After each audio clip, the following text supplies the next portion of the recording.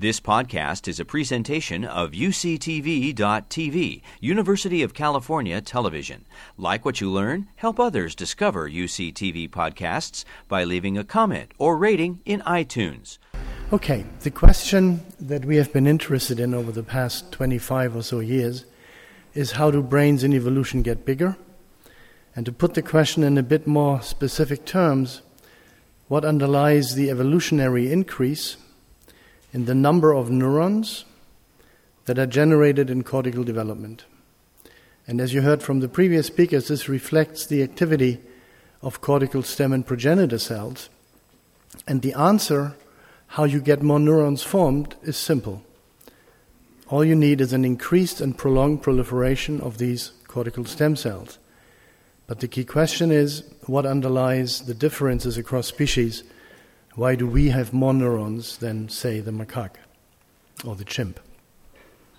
Let me give you a very brief introduction to these stem cells. What you see here is a developing mouse brain, and the neocortex forms from a structure called the dorsolateral telencephalon that is shown here in the box and shown here at greater magnification.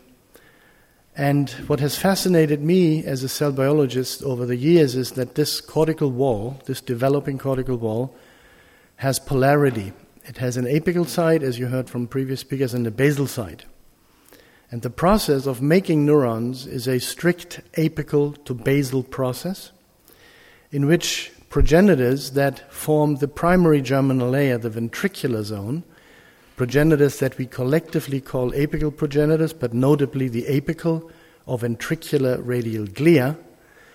These progenitors do not make many neurons, but rather generate a secondary class of progenitors that form the secondary layer of the germinal zone called the subventricular zone. We call these collectively basal progenitors, and there are two major types, the basal or outer radial glia and basal intermediate progenitors. And in an important paper from Colette Hay and colleagues, it was shown that in more highly developed brains, the outer subventricular zone is very characteristic, and it is very highly populated by basal radial glial cells. So these are the ones implicated in cortical expansion. And there is actually a cell biological reason why these progenitors have advantages to expand the cortex. The apical progenitors, because of their cell biological nature, can divide only at the ventricle, and that's a very limited space. In contrast, the basal progenitors can divide anywhere in the subventricular zone. They can thicken the subventricular zone, and this is a huge advantage if one wants to maximize the number of cell divisions. And this is the reason why cortical expansion is linked to basal progenitor abundance and proliferation. So a few years ago, we decided then to embark on a search for human-specific genes that would do two things: increase basal progenitor generation and also induce or promote basal progenitor proliferation. And when I say we, I talk about an outstanding PhD student in the lab, Marta Florio.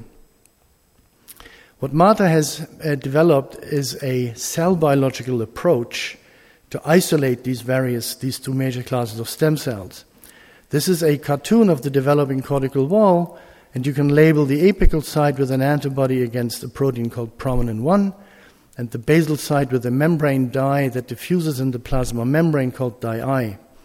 And with this approach, you get a dual labeling of the apical radial glia and a single labeling of the basal radial glia, such that the ARGs would be blue and red, and the BRGs in the mouse would only be red.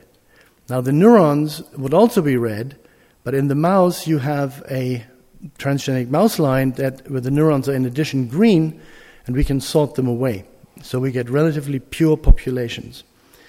In humans this is more complicated, and so we focused our attention to those cells that had duplicated the DNA, which turns them into progenitors.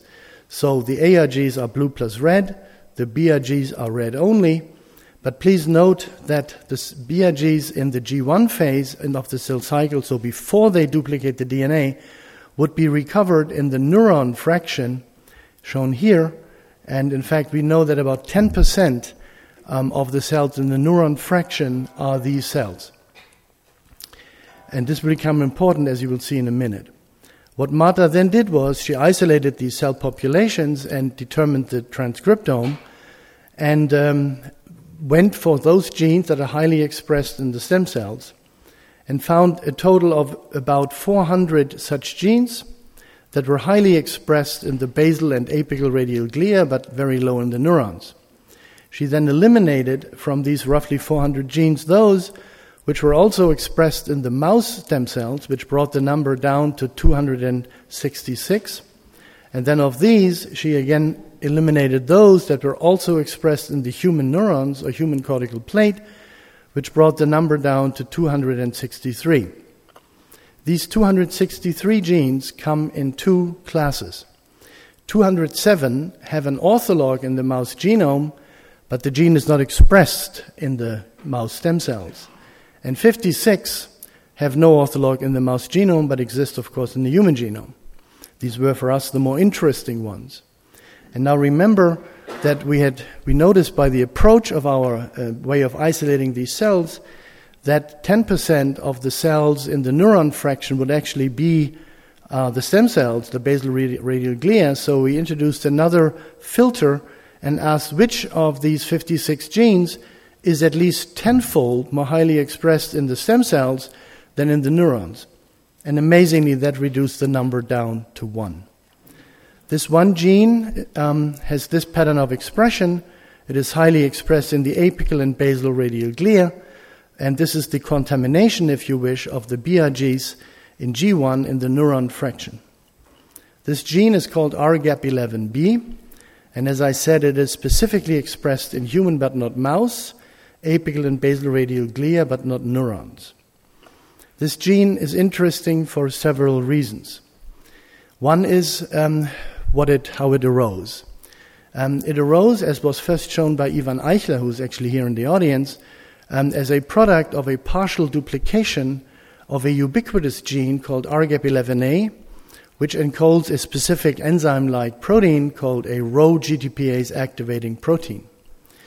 But it has, in contrast to the mother gene, it does not have the gap domain in full, but it has a novel sequence here at the C-terminal end of 47 amino acids, which are actually also specific to humans. Now, this sequence comes about because 55 nucleotides shown here in purple, which are present in 11A, are actually not present in 11B, and this leads to a reading frame shift and this new green protein sequence shown here. And the other reason why this gene is interesting is when it arose in evolution. As was shown by Ivan Eichler, but also by my friend and colleague Svante Pebo, who cannot be here today, unfortunately, it arose about 5 million years ago, after the lineage that leads to the chimpanzee segregated from the lineage that leads to us. But before the lineage that leads to the Neanderthals segregated from the lineage that leads to us. And as you know, Neanderthal brains were at least as big as ours. So we have here a gene that is expressed in the right stem cell at the right time of development, and that is only found in those hominids with 1.3 liter to 1.4 liter brains. So the obvious question was, would that gene increase brain size or increase neuron number in a model system, the mouse? And this is what Marta investigated by expressing the gene by a technique that we call in utero electroporation. And to make a long story short, what she found was that when you express this human-specific gene in the mouse developing neocortex, it triples the number of mitotically active basal progenitors, so the progenitors implicated in neocortex expansion. So it increases these progenitors, but there are two ways how it can do that. Either you make more of these progenitors from the apical radial glia, or you increase the proliferation of these basal progenitors once formed. And we solved this, or we studied this issue, and made use of a method that Elena Taverna developed. Elena, like Marta, is also from Milan, and you can believe me, these are such outstanding people that whenever I get an application from Milan, I accept it.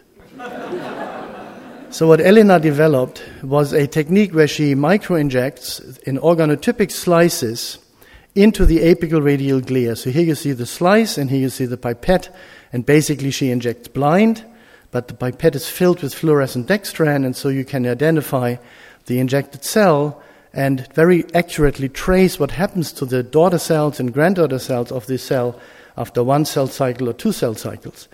And what Elena could show, and I'll just summarize these data, is the following. She showed that when you stick in this human-specific gene, you would change the mode of division of the AIG cell to a style where it immediately gives rise to 2 basal progenitors. That is good, but it's also bad unless these basal progenitors would keep on dividing. And that is in fact the second thing that RGAP11B does. Normally in the mouse, one of these basal progenitors will make 2 neurons, but in the presence of 11B, it will now keep on proliferating. So this is what we found in the mouse. Nereo Kalevic very recently expressed this human-specific gene not in the mouse, but in the ferret, a carnivore with a folded brain. And when he does that, he found that also in the ferret, 11B massively increases the basal progenitors, but interestingly, it very dramatically increases the basal radial glia, which is not what happened in the mouse. But in the ferret, it increases the relevant basal progenitor type. And importantly, these basal radial glial cells have markers that are very characteristic of the human state rather than the mouse state or the ferret state. So the other question we ask is whether 11B can induce folding of the mouse neocortex, which normally is an unfolded brain. So when we electroporate, we have always a control site which is smooth, as shown here. And then we can stick it in the gene and we see where it is expressed by the green color. And when we look 5 days after sticking this human-specific gene into a developing mouse brain, we actually see that folds can arise in about half of the embryos that are expressing this gene. And here is another case where you have the electroporated area and you see these folds in the mouse developing cortex, which are somewhat reminiscent of the folds that happen in a fetal human brain shown here. The question is, how does 11B achieve these effects? Is it, like the gene from which it arose, 11A, a row gap? And so a postdoc, fantastic postdoc from Japan, Takashi Namba, took on that question, made various constructs, the mother gene 11A, a full gap domain of 11A, a truncated gap domain of 11B, and a modern 11B form, and asked which of these exhibits row gap activity, and the answer is these upper 2 ones do, and these bottom ones, including 11B, do not. And we actually know that the ability of 11B to amplify basal progenitors is tightly linked to the existence of this new green human-specific sequence. Question then was, can the evolutionary increase in brain size in us be explained by RGAP11B? And there we have a problem. Because as I said, Ivan Eichler and Svante showed that this gene arose about 5 million years ago, but at 5 million years ago our brains were small. The big increase in brain size happens later. But we now have at least an interesting possibility of explaining this enigma. And this has to do with the question how this loss of the 55 nucleotides that gives rise to the reading frame shift and the new sequence actually comes about. When we started this work, we thought that as the gene duplicated, these 55 nucleotides got lost at the level of the genomic DNA. But when we looked more closely, we actually noticed that the genomic DNA of 11B contains these 55 nucleotides. What's happening is something much more interesting. What you see here is in the top the sequence of 11A, and this is the spliced donor site, the site where one coding sequence is moved and so spliced onto the next one.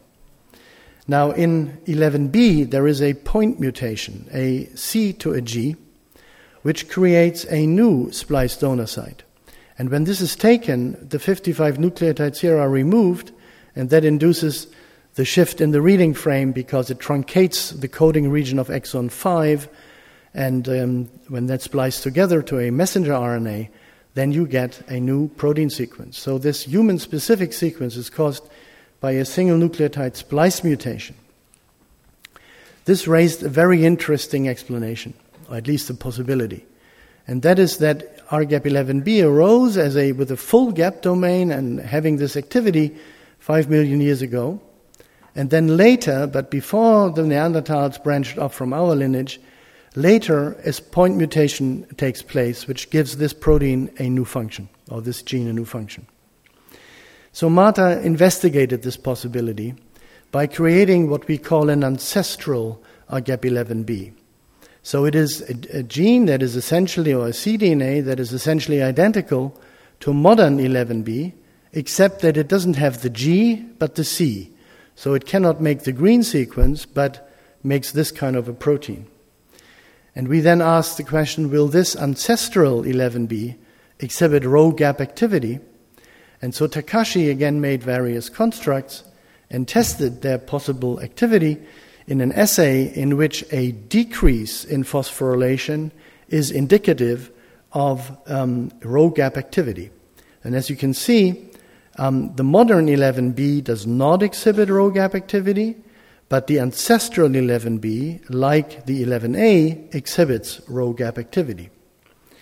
Next question then was, would this RGAP11B increase basal progenitors? And again, by in utero lactoperation into mice, in contrast to the modern 11B, which increases basal progenitors, the ancestral 11B is unable to do so. So we have a rather interesting situation as follows.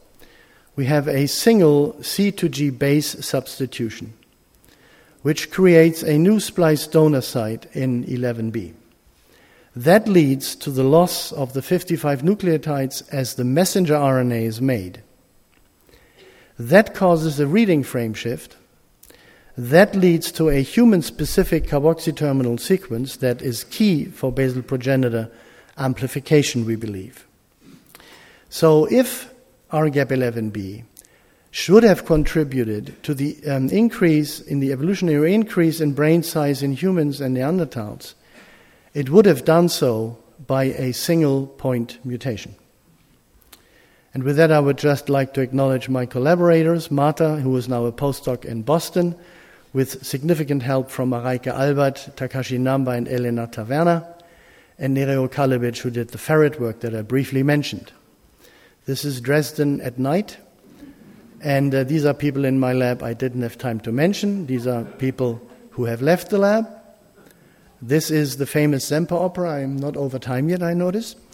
And we have the good fortune of collaborating with Svante Pebo, very beautiful collaboration with him. The fetal tissue is given to us by Robert Lachmann and Pauline Wimberger, and we have a lot of bioinformatics support from Michael Hiller. And these are present collaborators outside of Dresden and Leipzig.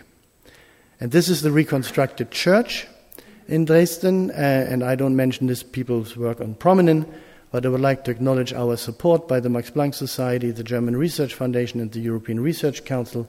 And with that, I thank you for your attention, and I'm curious which questions you will write down. You've been listening to a podcast by University of California Television. For more information about this program or UCTV, visit us online at uctv.tv.